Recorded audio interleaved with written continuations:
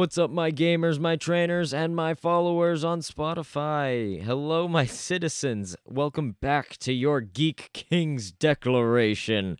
I feel so omnipotent. I feel so powerful when I say that. I don't really like it. I'm not gonna lie. I try to keep up the Geek King act and all, but anyways, today, as you saw by the title, we are talking about The Last of Us, one of my absolute favorite video games of all time. It's a great show as well, actually, on HBO Max. It is a PlayStation exclusive. They have part 1 and part 2, of course. In the show, we have only seen season 1, which is kind of inspired by mostly the first game, and then like a little bit of expanded universe stuff, from my understanding. However, we get Pedro Pascal and Bella Ramsey, and then in the games, the voices are Troy Baker, and I want to get Ellie's voice actor name right. I believe it's Ashley something. Let me look up The Last of Us voice actors, because I don't remember who voices Ellie. Yes, so Ellie is actually voiced by Ashley Johnson through the video game, and they give off great performances, absolutely amazing performances.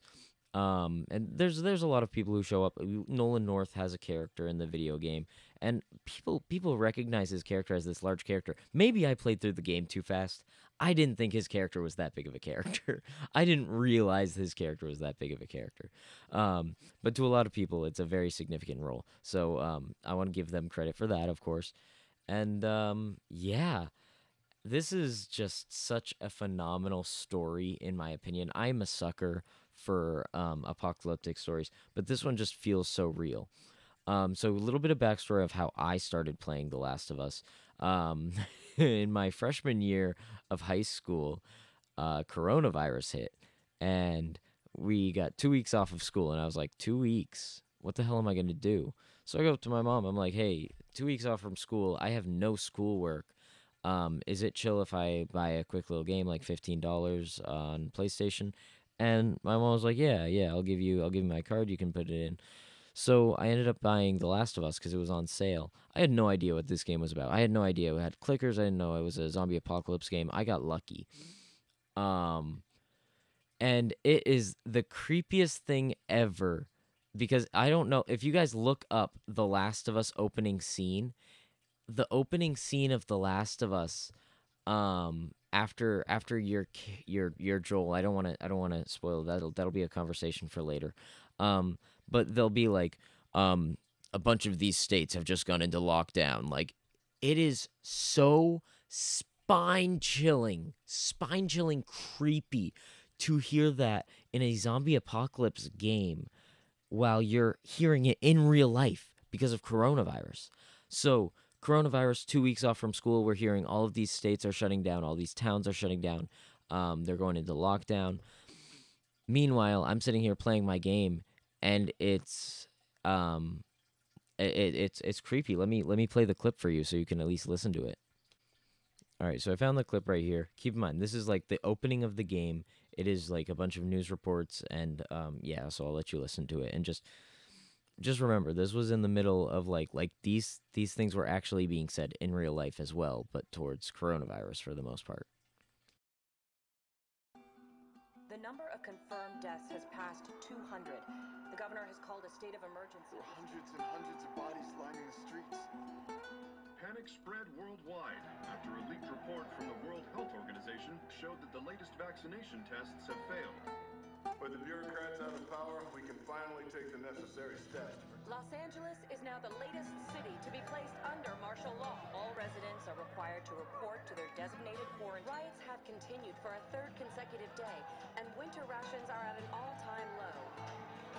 A group calling themselves the Fireflies have claimed responsibility for both attacks. Their public charter calls for the return of all branches of government. Demonstrations broke out following the execution of 6 more alleged Fireflies.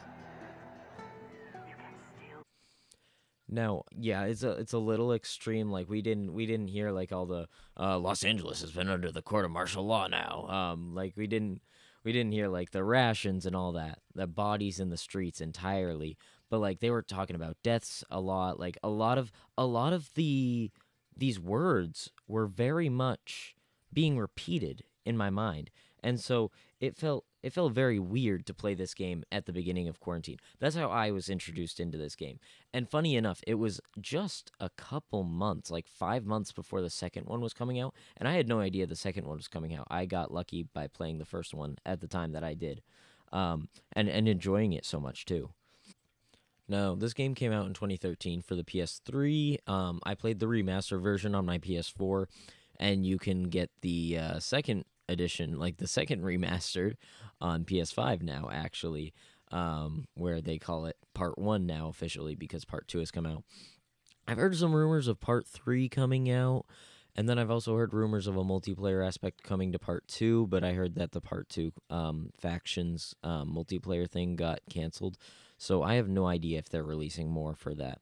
However, as I mentioned, Part 3 is heavily rumored to come out, according to a couple of Instagram leakers and stuff, and yeah, I don't know. I don't know how I feel about that, because I think Part 2 wrapped it up perfectly. In Part 1, we see Joel as a smuggler, and we start out and we're introduced to his life pre breakout and then post breakout. And I think they introduced Joel in such a perfect way as a character who's kind of like closed himself off, and they did a really, really phenomenal job at that.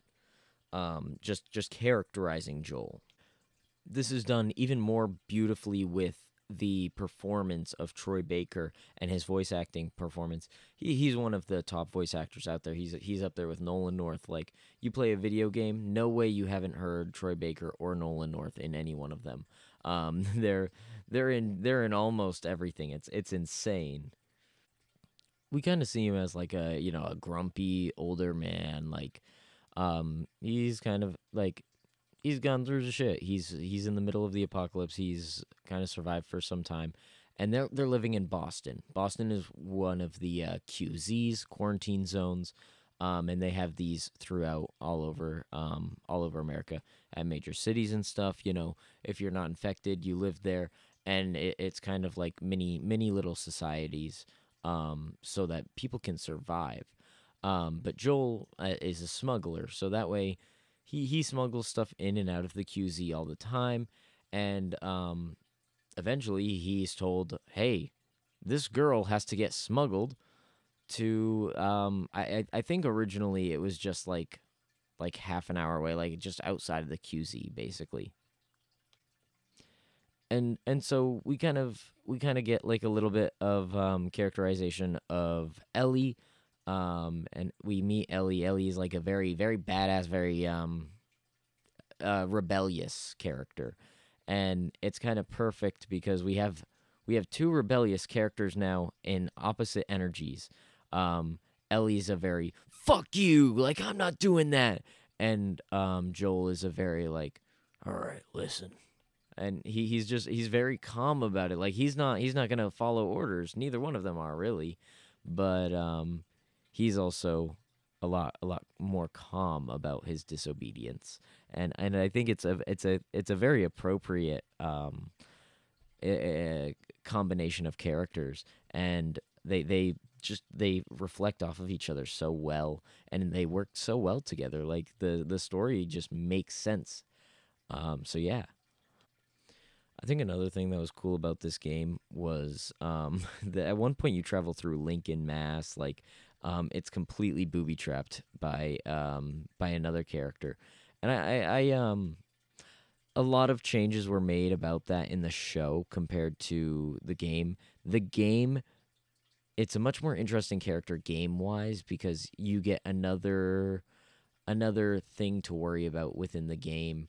But in the show, it wouldn't really work as well, so I understand why they made the changes they did. And they told a completely separate story, but nonetheless beautiful. And I cried. I cried at that. I think it's the 4th episode. It's a great story. It's different from the game, but it kind of shows you that you don't need to be strictly following the game adaptation to make a good story. You can have a little bit of freedom with it, as long as you kind of stay true to the story of the game. And a lot of the story is how dangerous love is and what it will do, which we'll get to later on. But yeah, you get to go through Lincoln, you get to go through Boston, and like I live in Massachusetts. I've been there, so it's kind of cool. And you know what? Side note, what is up with apocalyptic games taking place out in Eastern Mass? Fallout 4 takes place in Boston, like Concord, Lexington too, doesn't it? I'm almost positive that yeah, because Fenway Park is one of the locations. I'm pretty sure that's just so funny to me. What is up with that? Does anyone else notice that? Is there any other things that I'm missing? The Last of Us, Fallout 4. I know it's only 2, but that's still quite a bit. I had a nickel for every time I was doomed by a puppet. I'd have 2 nickels, which isn't a lot, but it's weird that it happened twice, right? I'm sorry, that just felt kind of fitting for the moment. I mean, think about it though. You got the entire world, and you choose Massachusetts twice. Twice? It's kind of like when there's a superhero movie and they always choose the battle to be in New York because it's going to be the most cinematic, the most buildings are going to get knocked over and everything. Ah. Through this journey, Joel and Ellie get forced to be stuck with each other, and neither one of them really like each other, and it's kind of one of those forced, like you're forced to be with each other, like they kind of bond over that. And Joel really develops this father. They develop this father and daughter connection. It's like a really wholesome and sweet character connection, and it leads up to the ending of the game where early on we figure out why we're smuggling Ellie, and we have to smuggle Ellie because Ellie has been bitten by the cordyceps virus and she is immune to it. And there's a Firefly network out in Washington state that thinks that there's a doctor there that thinks that they can actually end up helping like the entire world by experimenting on Ellie. Like there's a cure that they think they can make. So Joel brings her to Washington, of course, and brings her to the doctor. The doctor's like, "Yeah, we can do this, but she might die in the process." Now Joel and Ellie just went through hell together for like at least a solid. I'm gonna be generous. At least a year. I don't know how long their travels were. I think it was maybe 16 months. Let me look it up. Yeah, the only thing I see is that it says nearly a year. They traveled over 3,500 miles. Point is, they traveled. They went through hell together. Okay, they went through so much. They bonded. Joel doesn't want to see her die, of course, and this place is like he's gotten used to this world. People have gotten used to this world. He doesn't know if they can go back anyways. Quick side note, Game Theory actually has an amazing video on whether or not they could have actually made a cure from Ellie's brain. I highly recommend you go watch it. And they basically talk about like, would this actually be the right answer? Like how come she was immune? And they theorized that she was probably immune because she already had a type of cordyceps virus that just didn't infect her the same way that this strand of cordyceps, because there's the different strands and all. So killing her would have done nothing. Like she just has cordyceps, and that's that. But that's how their video really summed up. After this podcast episode, I highly recommend you go check out their episode on that. So now Joel is faced with a decision.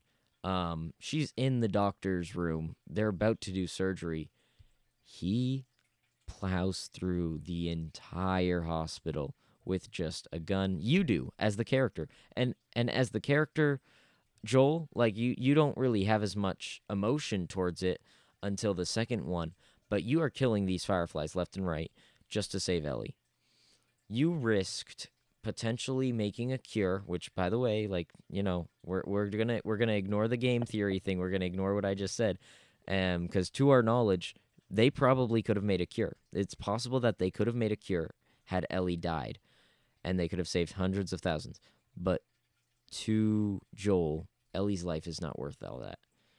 And yeah, that's both the game and the show, and that is how important the message is of how dangerous love can be.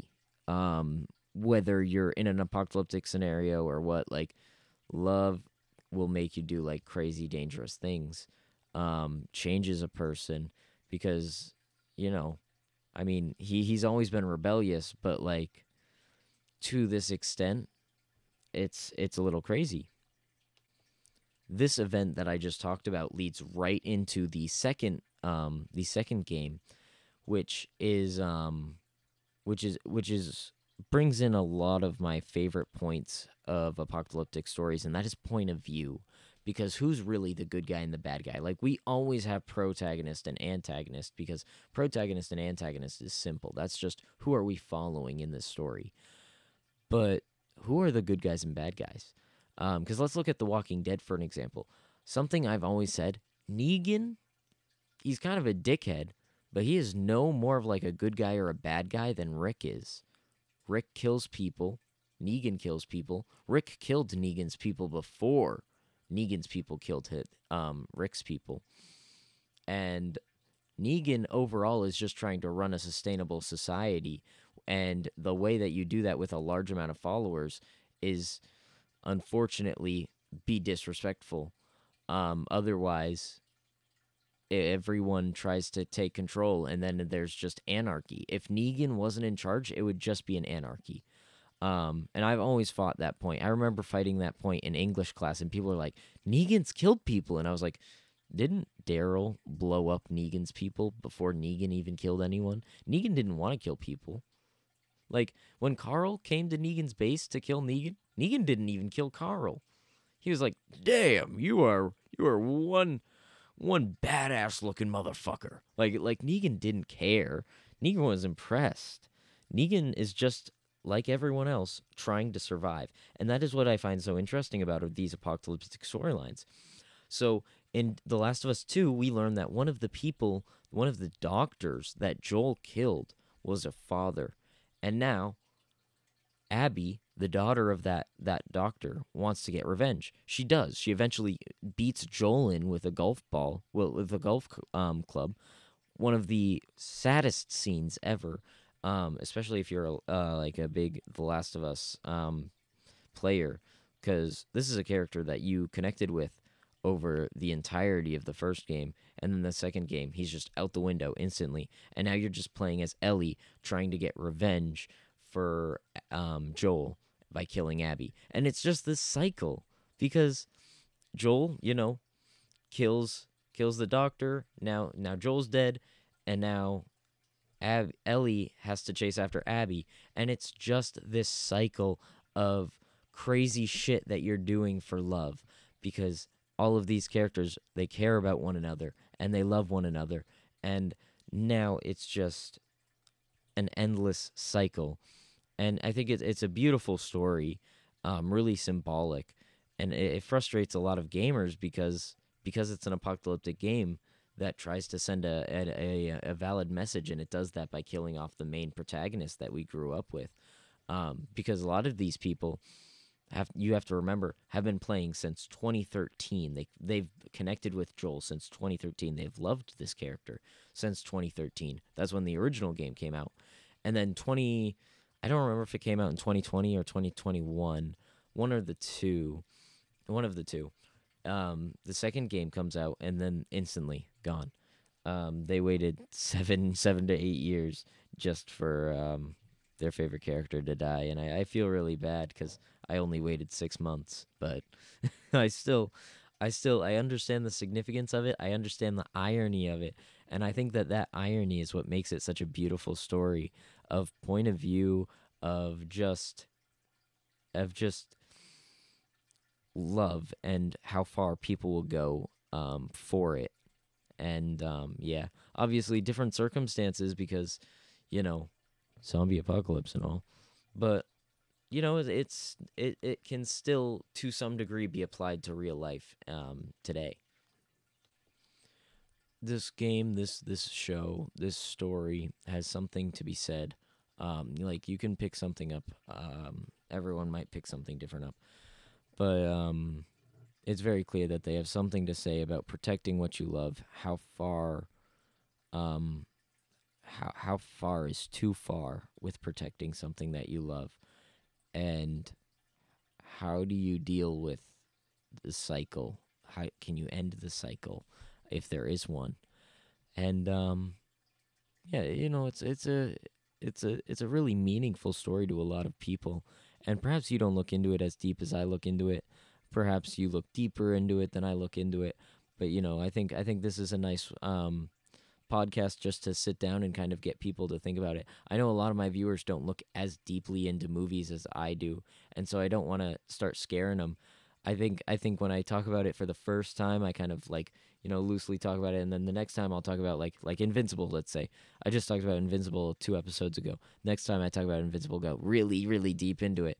Whereas right now we're kind of like scratching the surface, scratching the base, kind of like, you know, oh, that's obviously the message. This is the obvious message. Like, okay, I see that. I'm really excited to see what they do with season 2 of the show. I loved the show. I actually got my sister into it, which is super cool because she's not a big video game person. So like, you know, this was her first time consuming any type of The Last of Us content. I talked about it all the time because it's like one of my hyperfixations that I hyperfixated over for so long. But finally, she got to like actually experience it with the show because that's an actual media type that she would consume, and she was like, "Okay, you were right. This is kind of a good show. All right." And it was so cool to see, and actually get her into it. But yeah, I'm really excited for the next season. I'm excited if they do a part 3. I'm excited to see where they go with that. But I'm curious. I'm a little nervous because I don't want it to seem like Toy Story where they're just beating the hell out of it. It's like, all right, stop it. It's dead. You ended it really well after the second one. But you know, maybe there is something more that they can do. Maybe there is more story to tell. I don't know. I'm not making the story. So with that being said, I am your Geek King. Make sure you go check out the Instagram, the TikTok, the YouTube. And yeah, thank you guys so much for listening to this podcast. We have so many active viewers and listeners, and I really, really appreciate it. So I'm going to leave this off here, though. With that being said, have yourself a wonderful day.